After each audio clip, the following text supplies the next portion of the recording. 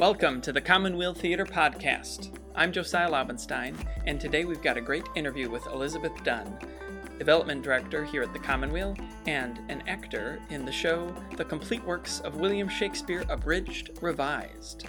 We talk about this show, what it's like to play yourself on stage, how to prepare for improv and audience interaction, and what it takes to revise a show that's been around for a pretty long time. A quick note. We recorded this in the Commonweal Theater's mechanical room, which is the place where we have all of our heaters and coolers and HVAC systems. So if you hear a little background noise, that's what it is. Just a heads up. Thanks so much for joining us. Stay tuned.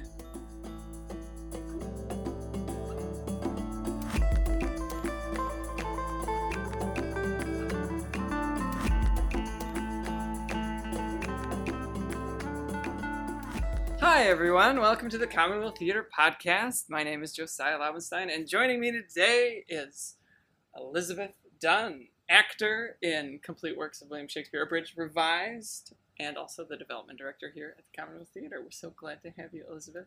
Thank you for having me. I am doing well. Thank you. Yeah, you guys are like, well, not quite halfway, but about halfway through your run. Yeah, we opened like the second week of July, and we run to the end of October 24th, and it's been weird because we've been only doing 2 shows a week, which is very different than a normal Commonweal schedule. Of course, it's not a normal year, but it's weird to only do a show 2 times a week. Yeah. That's kind of interesting. Tell us a little bit about that. Like, what is different, kind of just doing it twice a week, and you do it really close together, right? You do it like Friday night and Saturday afternoon. Yes. So, yeah, do you just not like think about the show for 6 days and then? It's true, I don't. Maybe I should. I don't know, but so it is basically a week apart because Saturday matinee is our last performance for the work week, and then we come back the next Friday night. And it might just be a sign of being spoiled here with our show schedules, the way shows run. They always feel like such second nature because the Commonweal does have such long runs, which I think is probably different than a lot of theater companies. And you do it, 3 or 4 times a week, and just really just kind of living it. It comes like second nature, which is sometimes good and sometimes a trap, but. Yeah. So in this show, you're kind of playing yourself. Is that weird? No. For me personally as an actor, I think I would love to even more play myself on stage, but I think that's just because of my love for comedy and improv. But I would say with this show, because it is a show that was written by 3 other people, it's a version of ourselves. So it's kind of like, it's a thin veil, I would say, wearing of ourselves.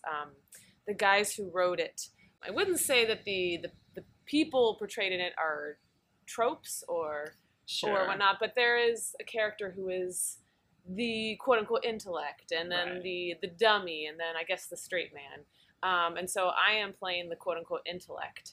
And I'm not saying I'm not a smart person, but I move through the world differently than this person does. So yes, I am me, but also not. So Yeah, that makes sense. That makes a lot of sense. How has it been going? It's like a very audience-heavy show. You spend a lot of time talking to the audience, looking at the audience, interacting with the audience. How has it been? How have you been enjoying it? It's been good. It's been fun. I feel like we've been very fortunate to have very generous audiences. We've had smaller houses this year, kind of rebounding from COVID. But even then, I think maybe there was a fear in the beginning, we'll have smaller houses, maybe there'll be less laughs, maybe, fill in the blank. But even with our smaller houses, they've been usually right there with us.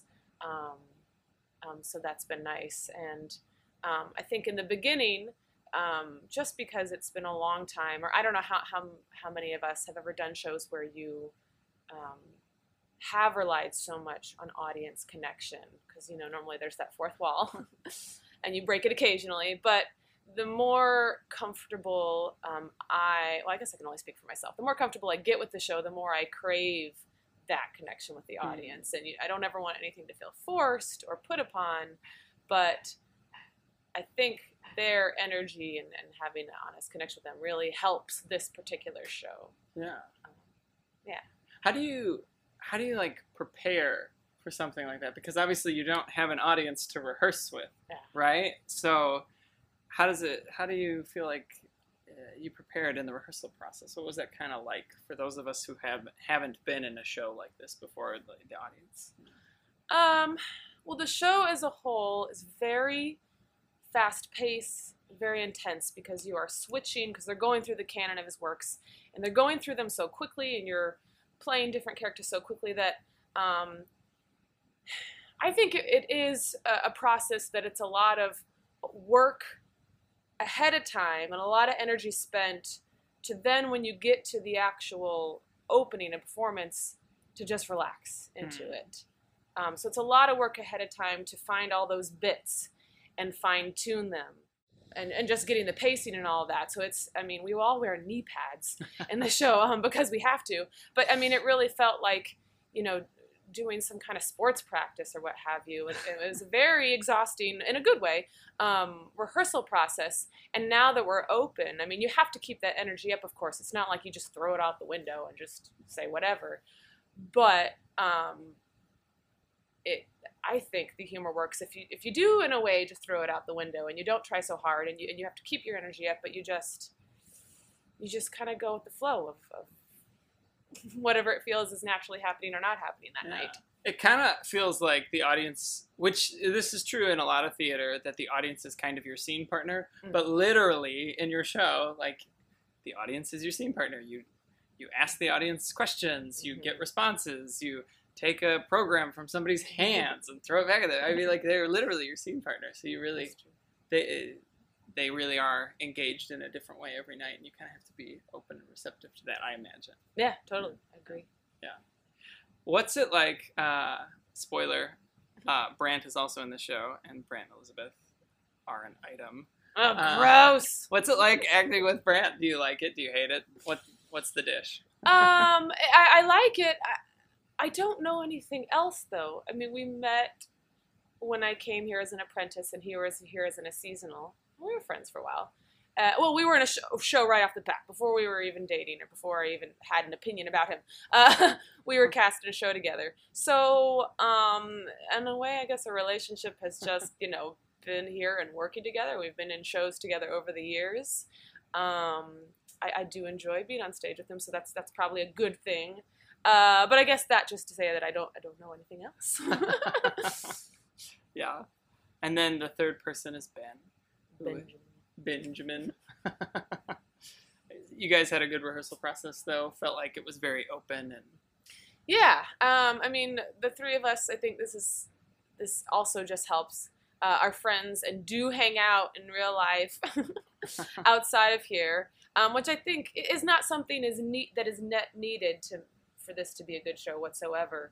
But I do think when you are doing comedies where any show, I suppose, where you're really playing off each other, it kind of helps if you naturally have some kind of camaraderie or like-mindedness, I suppose. Yeah, you kind of have a rapport. You have a shorthand with each other. But what are some parts, if people who are listening to this haven't seen it, what are some parts to watch out for? Any good Easter eggs from the show that you can think of? Or even just some of your favorite parts? Something that you look forward to kind of every night. I guess I do look for, I don't want to give too much. There is a fair bit of audience participation, really only in one part of the show, but a lot of interacting with the audience. And I guess just that's one thing that you never know what's going to happen. Everybody's going to respond differently. And sometimes people, I don't think they realize they say things out loud that they don't know that we're listening to. This is a show where we can respond to them. So I think that part of it, that every show, of course, is different. And every performance is going to be unique. But in that way, it is truly unique that you can genuinely respond to it in the moment. And so I enjoy those moments. Yeah, they feel very genuine. Yes. Yeah. In dancing lessons, we get a lot of people who respond to us, but we can't say anything back to them, right? It's a different show, but yes. Yeah, or you have completely broken the fourth wall. So that's true. It's nice. I want to do a little shameless plug for our theater, because we just got a write-up in the Pioneer Press, is that what it was? Or Star Tribune? Star Tribune, oh, thank you. We don't know. That's good. It was or maybe the Star it's the Post-Bulletin.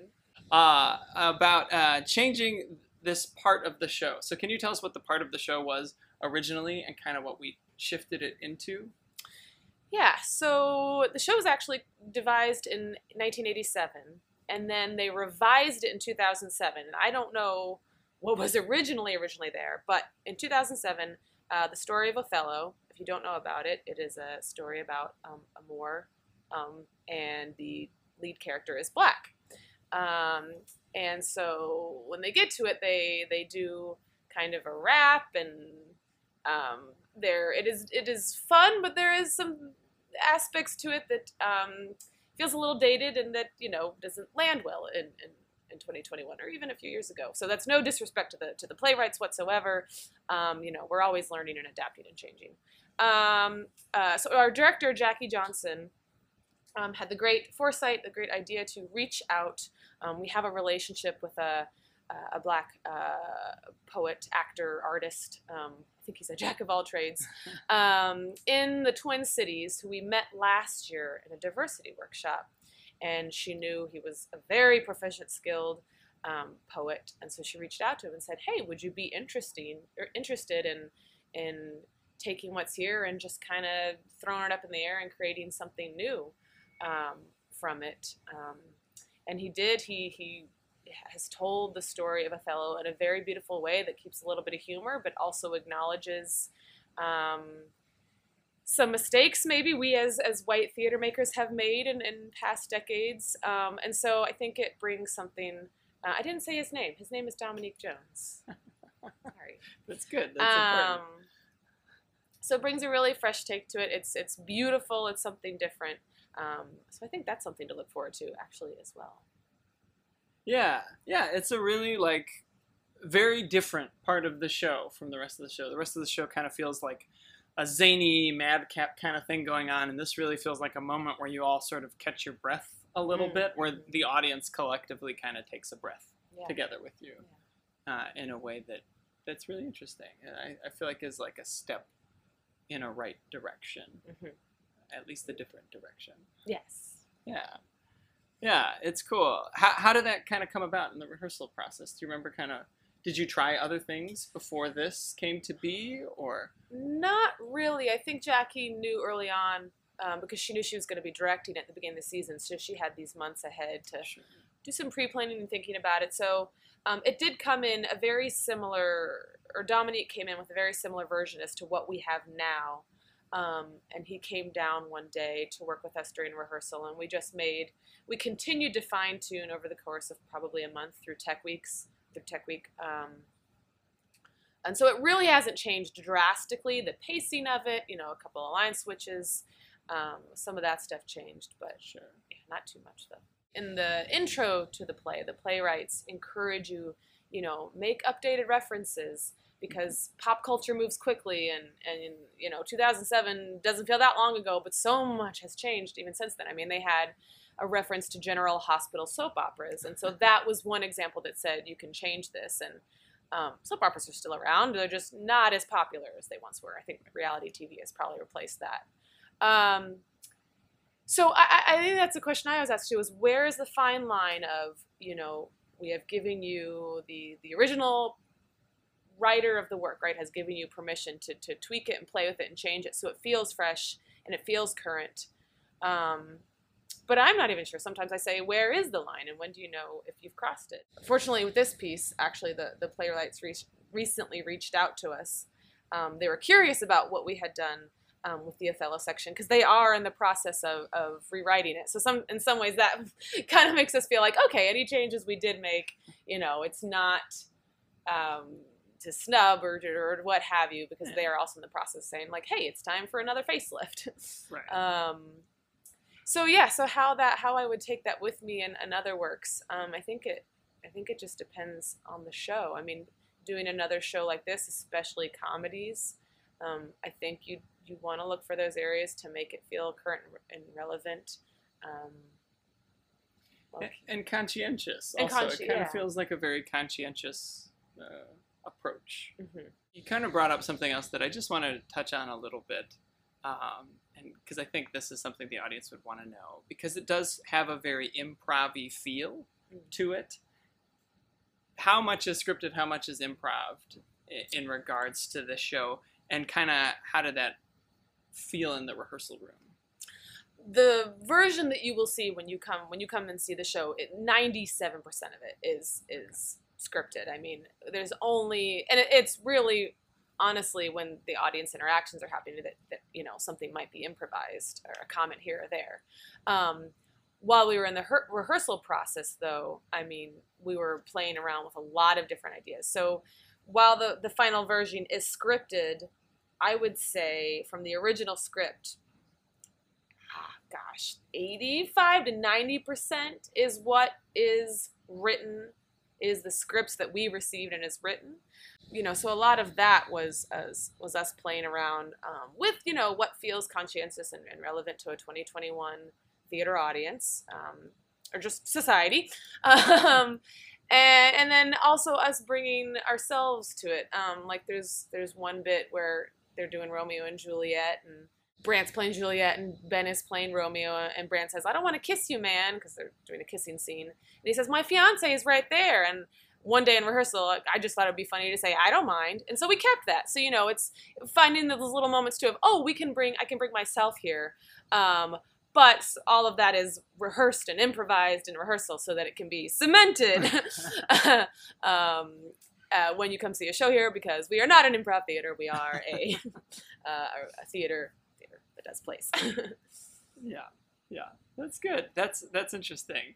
I think the improv in a rehearsal process always gives things a very fresh feel, and that's something I enjoy whenever we get the opportunity to do it in rehearsal. And this is kind of like a whole show based around it, so it feels. Yeah. And you have improv training, right? I do have a bit. I was living in Chicago for a couple years, and I studied at IO, which I believe is sadly no longer in existence. It stood for Improv Olympics at one time. I studied there for about a year and a half. Yeah. Is it something that you miss? Was this like a fun way to get back to, or is it something you're like, that was a nice step in my theater journey and I'm happy to kind of have it done? I do miss, yes and no. I miss the freedom of it that I think comes with improv. I mean, I miss, at least in Chicago, it is such a great community. I mean, the art of it aside, it is such a supportive and great artistic community. I learned a lot about myself while I was taking classes there. I learned about a lot as a performer.